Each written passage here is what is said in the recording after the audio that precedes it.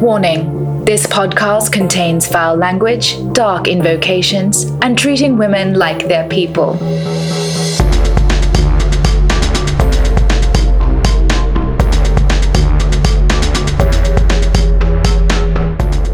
Welcome to our second installment of the Void Book Club. This is going to be our first patron-only episode of this segment, so that's exciting. Yeah, I hope people can get it.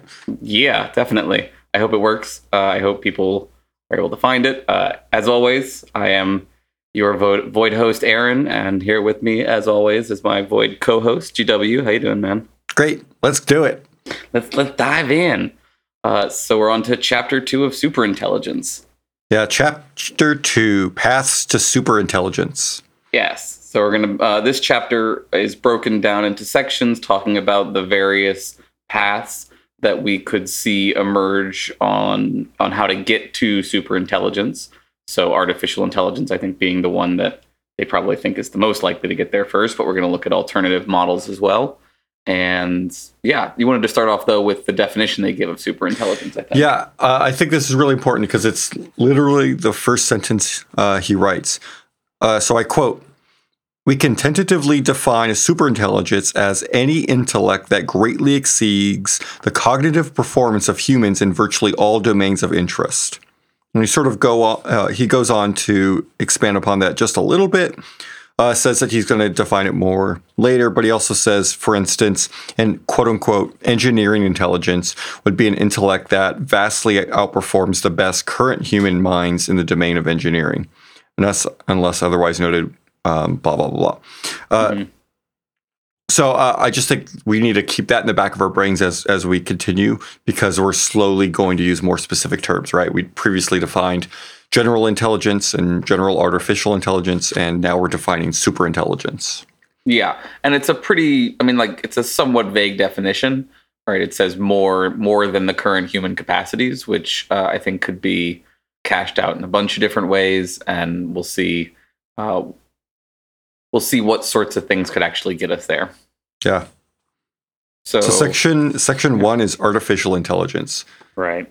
So I need to go to my notes. I actually wrote notes. I mean, if you wanna hop on first. Sure. I mean, I think this is the sort of the central theory of the book is going to probably, I'm guessing, is going to be focused primarily on artificial intelligence as the first across the finish line when it comes to real superintelligence. I think the next most likely being the alteration of human cognition. Mm-hmm. But I think he thinks that the real time problems with that of actually having to age up the improved human beings compared to the speed at which one can advance in artificial intelligence is why he thinks probably the artificial intelligence is going to dominate ultimately. So, what it seems like he thinks the most likely route that goes is you get to a artificial intelligence that's on par, or slightly better at least than human beings when it comes at least to understanding its own program and coding its own program. And what happens to be, like we talked about in the first episode, at that point is the program then bootstraps itself up to superintelligence by improving its own programming. Yeah, and this is, I think, an important point to highlight, that Alan Turing, who's sort of considered the father of computation, he had this concept of what he called a child machine, that he thought it would be better to not try to create an artificial intelligence that had all of the intelligence ready to do whatever, that it'd be better to design a machine that could then learn how to learn. But not just how to learn. I'm sorry, let me restate that. Yeah. It could learn how to do things, but it also could learn how to learn. Right. He just sort of, in his paper that it lays out the Turing test, it's like it's a really interesting thought right at the end of it, where he's like, instead of creating this finite structure that can do all of these things, why not instead try to model it after a small child, give it some small, very basic system, and then have it build the rest of itself up through experiences, which came to precede the way we understand a lot of learning machines today. Yeah, and the question I had was, So using the idea of a machine that's capable of learning, should there be a limit to such learning? Like, as humans, we age, right? Learning becomes more difficult. So it becomes finite in a way. Like, right. Do you think that it might be smart to try to limit the range of said learning? To try to artificially limit it on our end? Yeah. I don't know how we would. This is a really interesting thing to me because as soon as you start talking about self-programming programs, it's not entirely clear to me how you prevent them from doing anything, right? Because part of their program is always going to be the goals or the constraints that say you can't do this or you can't do that. And I'm not sure that there's a way to program a computer so that it can't possibly alter that part of its programming, but can reprogram the other parts. But I'm not quite sure how that would work. Well, the book even shows a difference between a sort of regular AI and a seed AI. That's Bostrom's term, where a seed AI has access to its own architecture and has access to modifying its own architecture. That it has the ability to modify, itself. Right. It's almost like if a human was able to change our own sort of biology. Right. So you're going to have two kinds of learning machines. You're going to have learning machines that can get smarter and better, but can't rewrite their own programming, I think. And then there are machines that can get smarter and better and can to some extent. Yeah. Like current machine learning, current neural networks sort of already do that, right? They don't have the ability to modify their overall architecture. They can modify themselves a little bit, and they can modify what they learned to be able to apply and make different decisions. But they can't modify their overarching architecture, their foundational architecture. Right. I was actually just reading a paper from my AI class that talks about how he thinks that in order to have an AI that can actually do everyday, real-world kind of stuff, the kind of things we're going to want it to, it's going to need to have the capacity for formulation of sentences about its own internal sentences, right? So it's going to be a logic AI, so it's going to use sentences to drive its behavior, and it's going to need to have the same kind of reflective levels of consciousness that a human does in terms of being able to assess claims about its own beliefs and judge those beliefs in relation to other beliefs and make statements about its goals and potentially alter its own goals. Yeah, it's interesting. I was also thinking about when humans have a problem where they have brain damage or something in their emotional region of their brain. Right. This is on a recent OA episode where they talked about how. Inquiry. Oh, it's SIO episode. Yeah. Where they talked about how those people have trouble with decision making. I wonder if an AI could have the same issue or potentially are we unbeknownst to us already encoding or coding emotion?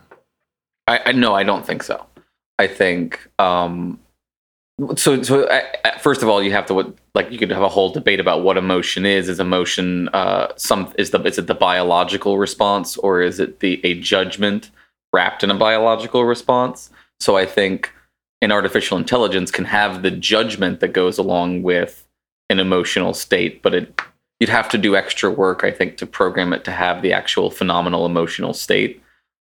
A logic AI, in theory, unless confronted with something like a paradox, is not going to have any motivational gap the way human beings do. As evolved creatures, we need emotions to overcome our inertia and cause us to do things. Beliefs alone are motivationally inert for human beings. For an AI, in theory, if it's a logic AI, as soon as it hits a sentence that says, you should do X, it will do X. There's no gap in motivation. Yeah, it's interesting. It makes me want us to explore a regular episode where we talk about what is emotion. Yeah, I wonder if he's going to, I think it's possible that he'll get to it in here at some point.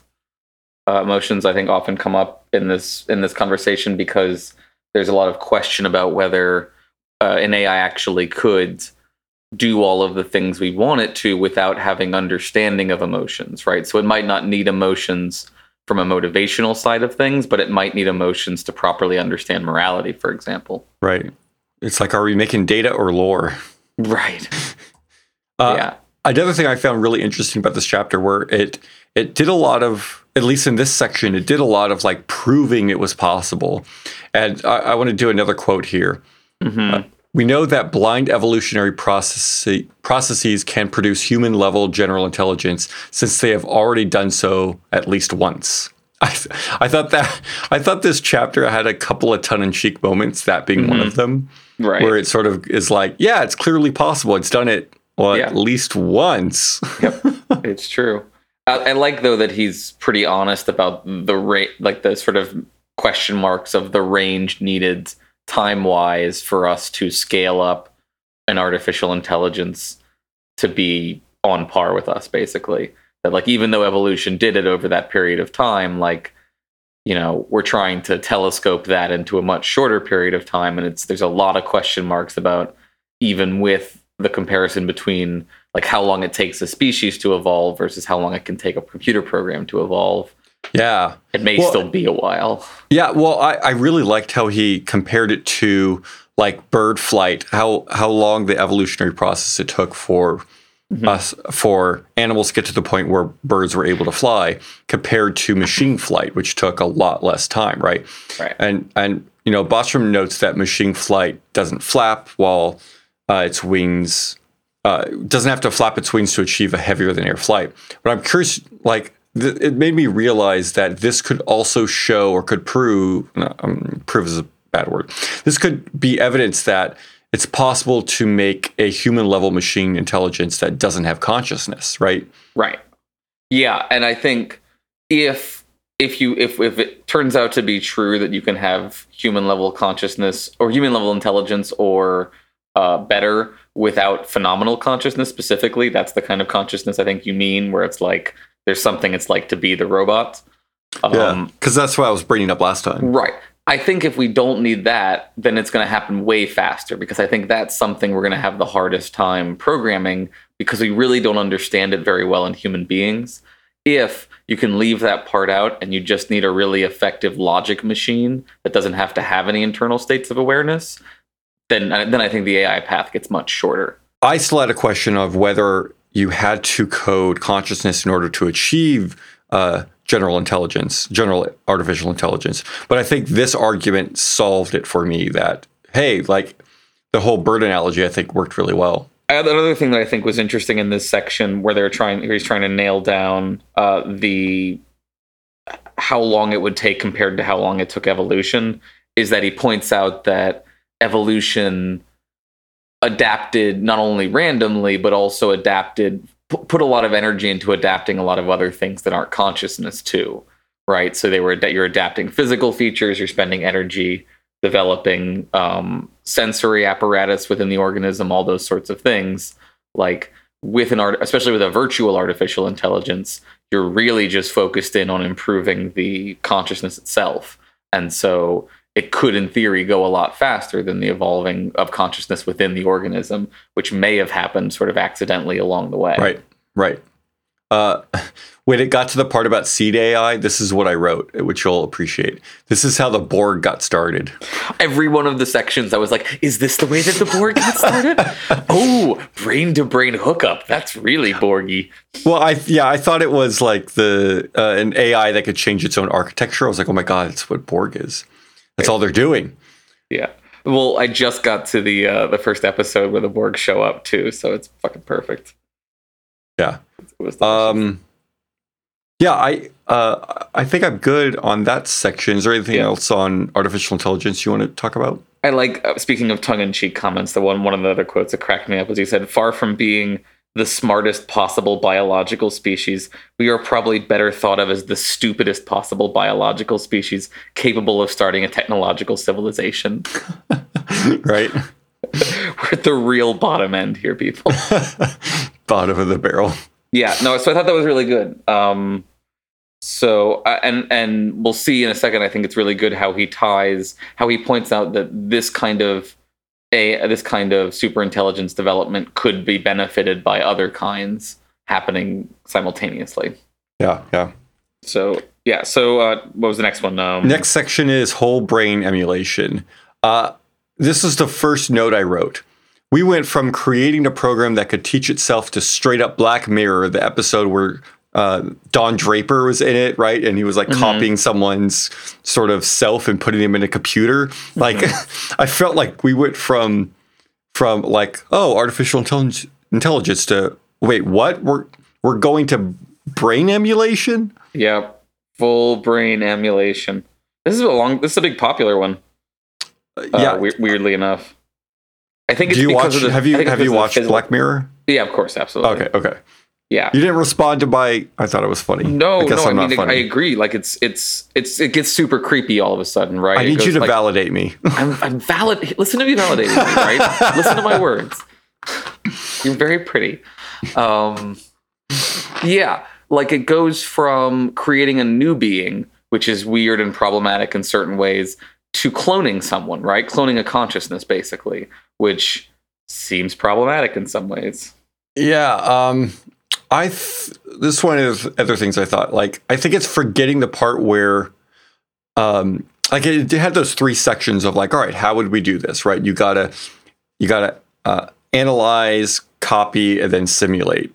And I thought it sort of was missing the part. So in the simulation section, it talked about like, oh, you could have just a simple, I think its words were like simple output channel, like to, for voice, right? But I think it was forgetting the parts where our brain controls other parts of our body. So like there would be sort of like drivers in a way, right? The way that your computer works is when you open a program, when you're writing code, you write English typically, like for Java or any of those types of languages. And then you have what's called a compiler, which converts things to ones and zeros so that your CPU can translate them, right? Because your CPU just uses binary. Sure. So there are other types of programs that are called drivers, which will do that sort of translation as a middleman in a way. So like PCs use a lot of drivers, right? The way that your computer could talk to this printer or that printer, assuming that they're different, it might use a driver to communicate between them. And so I think he missed the part where like it made this huge assumption that all brains are equal. And then later in the book, which I'll get to when we get to that section, he sort of contradicts himself. Yeah, I mean, the whole brain emulation thing is interesting to me because it feels like the materialist's answer to this problem, right? So artificial intelligence is like the functionalist computer science solution, whereas like this is like if you really are committed to the idea that consciousness is just what emerges out of properly arranged pieces of meat or whatever, or some substrate that's equivalent to those properly arranged pieces of meat, that like if you can just take the perfectest picture of that meat and then make a copy of that meat, you'll have consciousness. Well, yeah, I thought it was interesting because page 43 was the first time he uses the word consciousness. So I want to quote him again. When finally the last glitch is ironed out, what was previously a complete dysfunctional system, analogous perhaps to an unconscious brain undergoing a grand mal seizure, might snap into coherent wakeful state. And I was like, whoa, all of a sudden we're talking about consciousness? Yeah. And what a horrifying description, too. So was the brain in a state of pain before it snapped into healthy consciousness? Like, do you know it wasn't? Do you know that you didn't just put it through a bunch of agony for no reason? Right. Like, yeah, it's I have a lot of problems with this one, and I think it's a little weird that he focuses a lot on the technological improvements that will be needed in order to make good copies. And that it seems like there's a whole other world of other questions. Like he sort of like, I don't know if it ignores, but like glosses over the assumption that if you get the copying right enough, then there will have to be a consciousness there. And I know that there are people within philosophy who would think that that's a very functional assumption, and everything like that. But it just, like, but there's also like a neuroscience part of it where we know that like our neurons change and we create new or different pathways, and those pathways are different biologically speaking. Not in all cases, but in most cases. And so like it sort of skips over the biology of it all. Yeah. I mean, yeah, I'm kind of just unconvinced that we would ever be able to figure out which parts to scan exactly the right way and be picking up on all of the features that are needed to be scanned properly and then copied properly in order to get all of the things. Yeah, and he talks about the problems. It almost felt like he put this section in there just because he knew someone would say, well, what about this? And he's not even convinced by it. No, I think it's certainly on the low end of things that he thinks is going to work, that we would get there through much more functional means first. I think this is down there with brain to computer plugging in for him. Oh, yeah. Well, before we get there, we get to my next favorite section, which is biological cognition, which I was like, selective breeding? Like, what the fuck? Like, at this point, I was come on. When have you, who hasn't thought about eugenics sometimes? I know I have.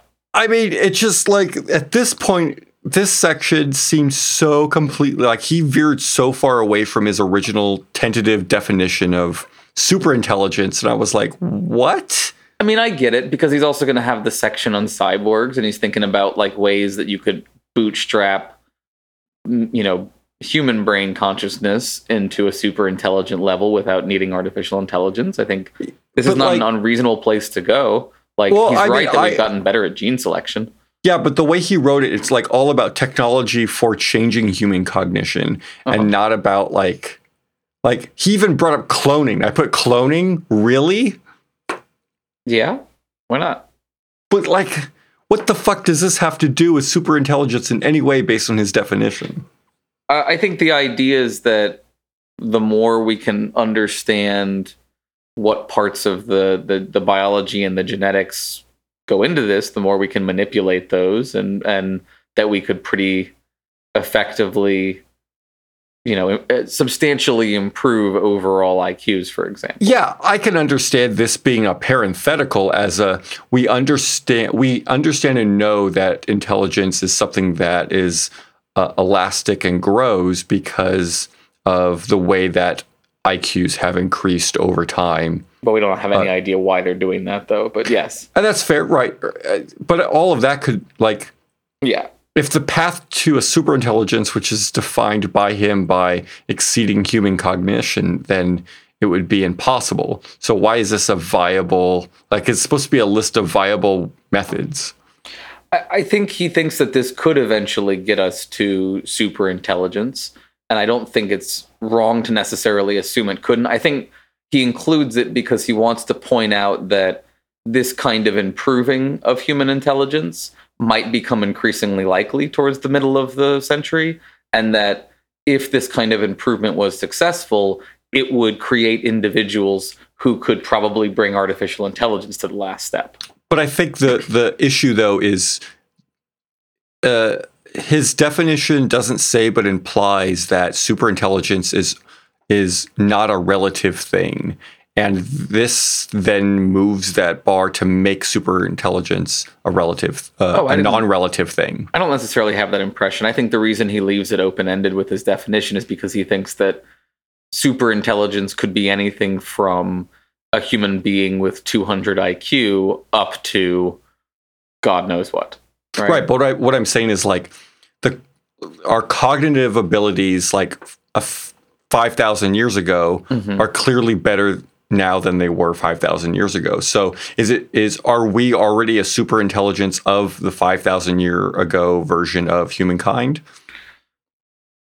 Oh, I mean, that's what I mean by but I think he thinks that so I mean, I understand what you're saying. I get what you're saying, that like he's taking a particular point in time and saying this is human intelligence, and anything that gets better than this is superintelligence. Exactly. Yeah. Sure. I agree. I think it's fine, though. I don't think it's a huge problem, because I think it's fine to say, if what he wants to say is, how is intelligence going to change from this point going forward? And if it gets much better from this point going forward, we're going to call that superintelligence, then that's fine. That's not the worst thing in the world. Yeah, but I think, like, if this is a book that's supposed to be sort of it's a book, right, about superintelligence, you'd think that he's gonna give more fine-grained definitions, though. I think it sounds like he's going to talk about like low-level or weak superintelligence versus.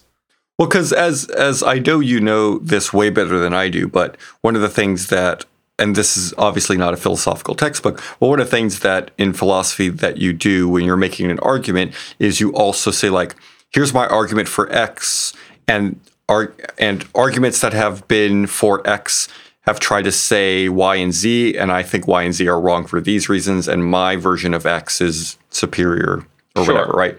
Yeah. And I think that this could have been an opportunity where he clearly also doesn't think this is a viable thing, because he spends most of the time saying how it's not a viable option. The bio one? Yeah. I think he thinks it's the next most viable after artificial intelligence. He just thinks it's slow. It's not that it's not viable, it's just that it's very slow. Right, but I don't think I personally don't think he makes he doesn't set it up to the best that the argument could be made. Sure. I mean, I think... Or he doesn't hold the argument in as high esteem as it possibly can so that his argument could win out.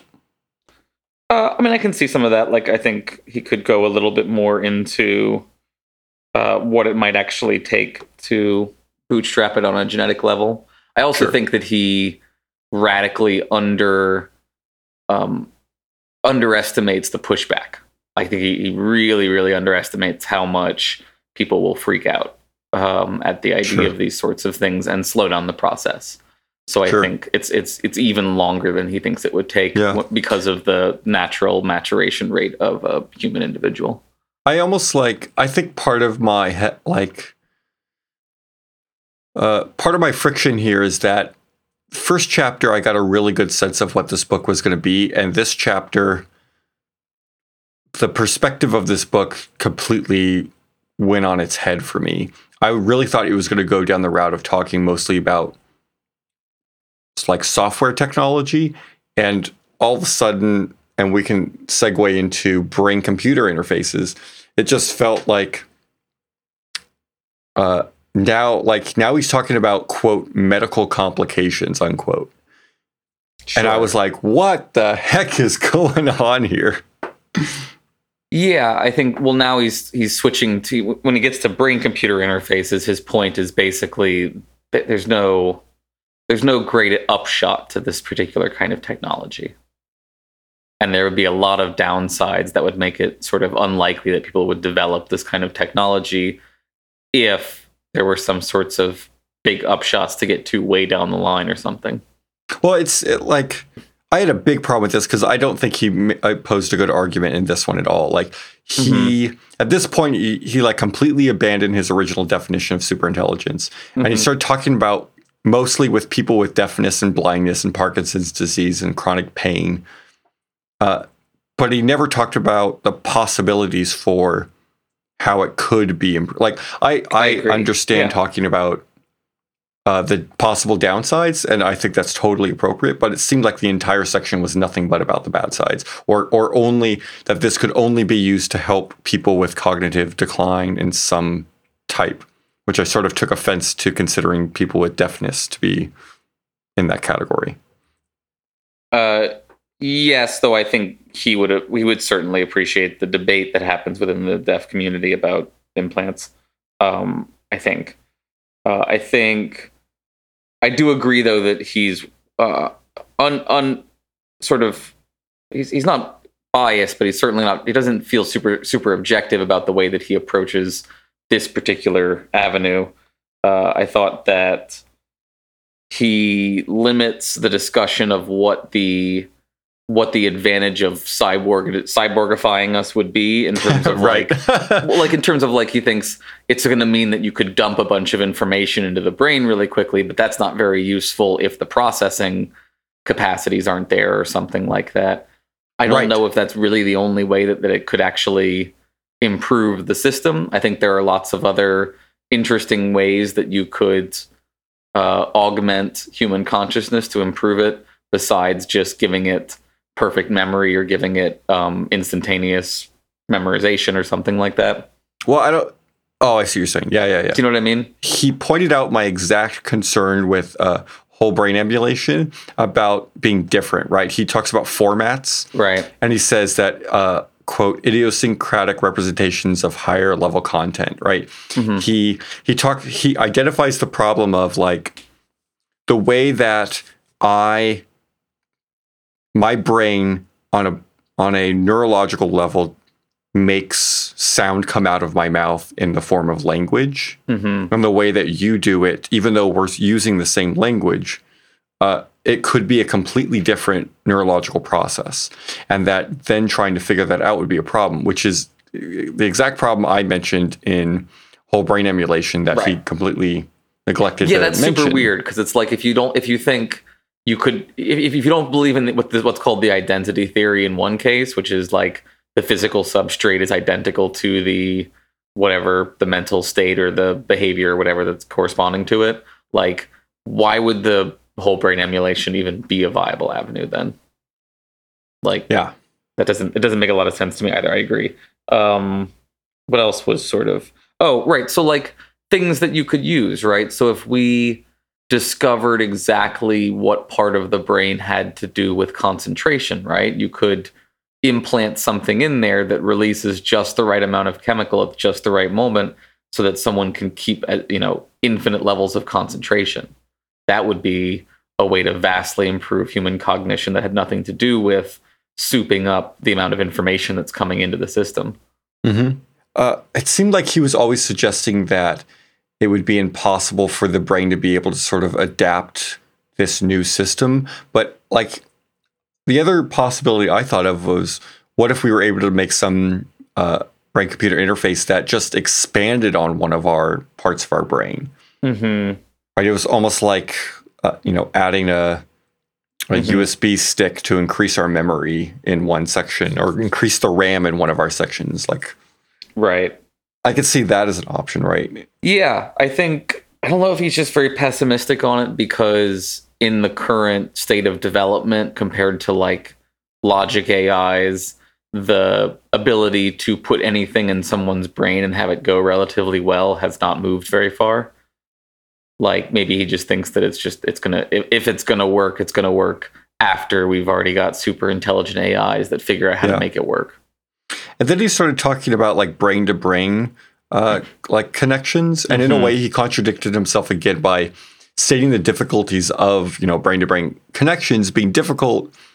But then he points out that this is the job of language. So if we've already come up with a system to be able to do that in a oral medium, then there's clearly got to be a possible way for us to do that in a different medium. Sure, and I think he underestimates the value of doing it in a different medium. Yeah. Because this is where we get the Borg, right? This is the Borg one for sure, right? We're putting brains and we're chaining them together to create a supercomputer. That's exactly what the Borg is.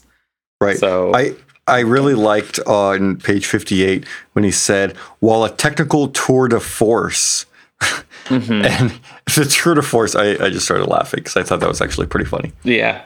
We like a good tour de force. Yeah. Tour de force.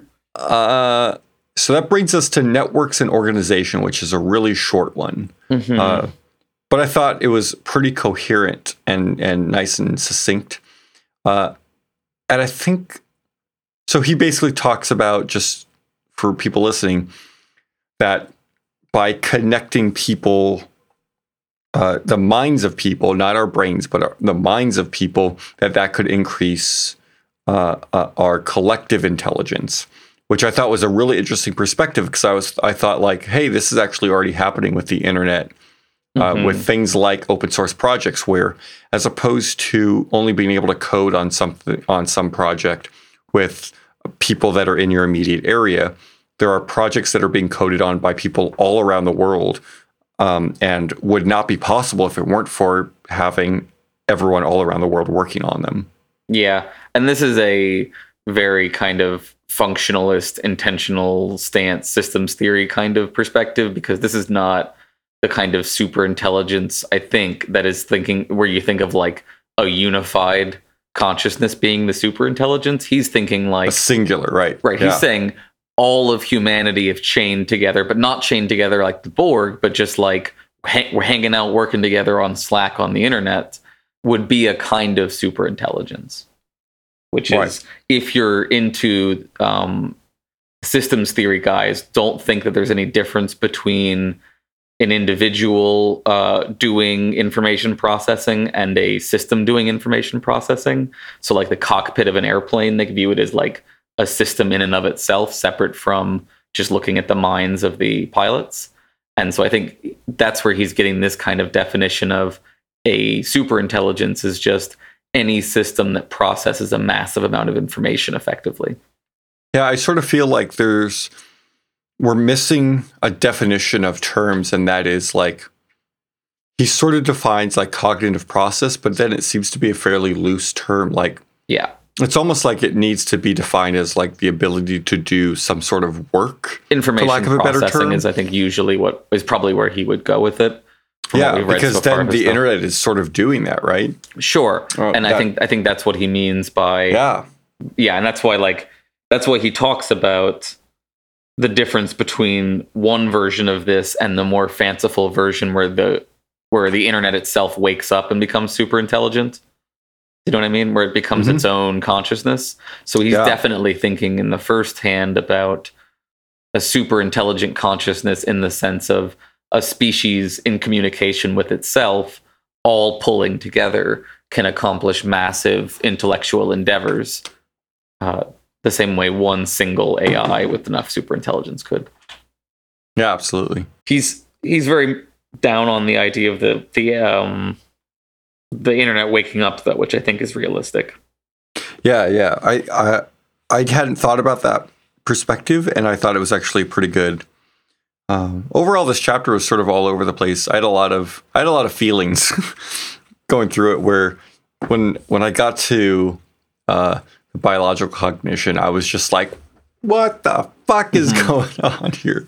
I mean, I don't think it was a perfect chapter. I do generally agree with the overall claims that are being made. I think AI will come first. I think human improvements and improvements in biological capacities will continue, and that will aid in completing the artificial intelligence. I don't think whole brain emulation or the other ones are going to pan out very much. I think he's underestimating, though, the benefits of things like more direct interfacing. Like, why would you want to be able to jack into your computer? Well, because my keyboard is a pain in the ass, and instantaneous communication with a machine would be much more effective. PlayStation made a prediction of PS9 being that, right? Or other human beings, right? Why would I want to be able to have brain-to-brain contact that is more than just language? Well, because right now I'm stuck with a gap between me and every other consciousness that I can't bridge except through this imperfect system of language. If I could see directly into their minds and they could see directly into mine, that'd be a vast improvement. Yeah, English has more words by like a ridiculous. I think it's something like English has over 600,000 words, and the next largest is like 200,000 or something. I'm sure I'm wrong about those numbers, but it's some ridiculously large gap between the two. And in English, sounds like a racist statistic to me, everybody. No, it's just English. With you. Son of You're a supposed bitch. to validate my jokes now. Well, I mean, you're pretty. I am. Right, even with English, which is the largest language, like we still have difficulty communicating intent, right? Right. If people could know what my intentions were, that could easily be better. And he even talks about things like being able to have better lie detectors. I mean, if we could see someone else's direct first-person phenomenal experience, that would upend so much of what we know. So I think that would be very interesting. Yeah.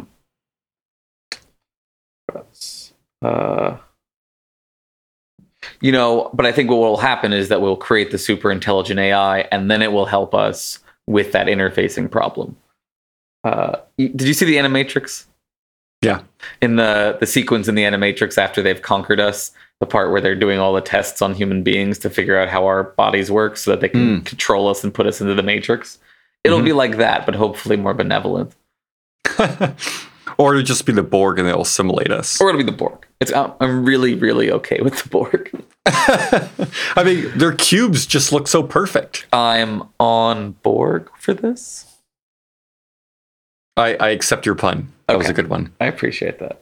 But we're getting, I guess, close to the end here.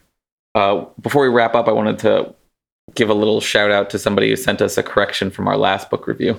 So we got this comment about our comments about fuzzy logic from the last one that was pointing out that mostly me, I was a little glib in my account of fuzzy logic. GW gave a very accurate account of how fuzzy logic replaces binary systems with non-binary systems, and I made a joke about how it was mucking up their logic, which partly was because I don't know that much about fuzzy logic, and I like to make a joke when I don't actually know something, and partly it was because if you do believe that true logic is binary, then any non-binary system is in a sense weakening logic in some sort of way.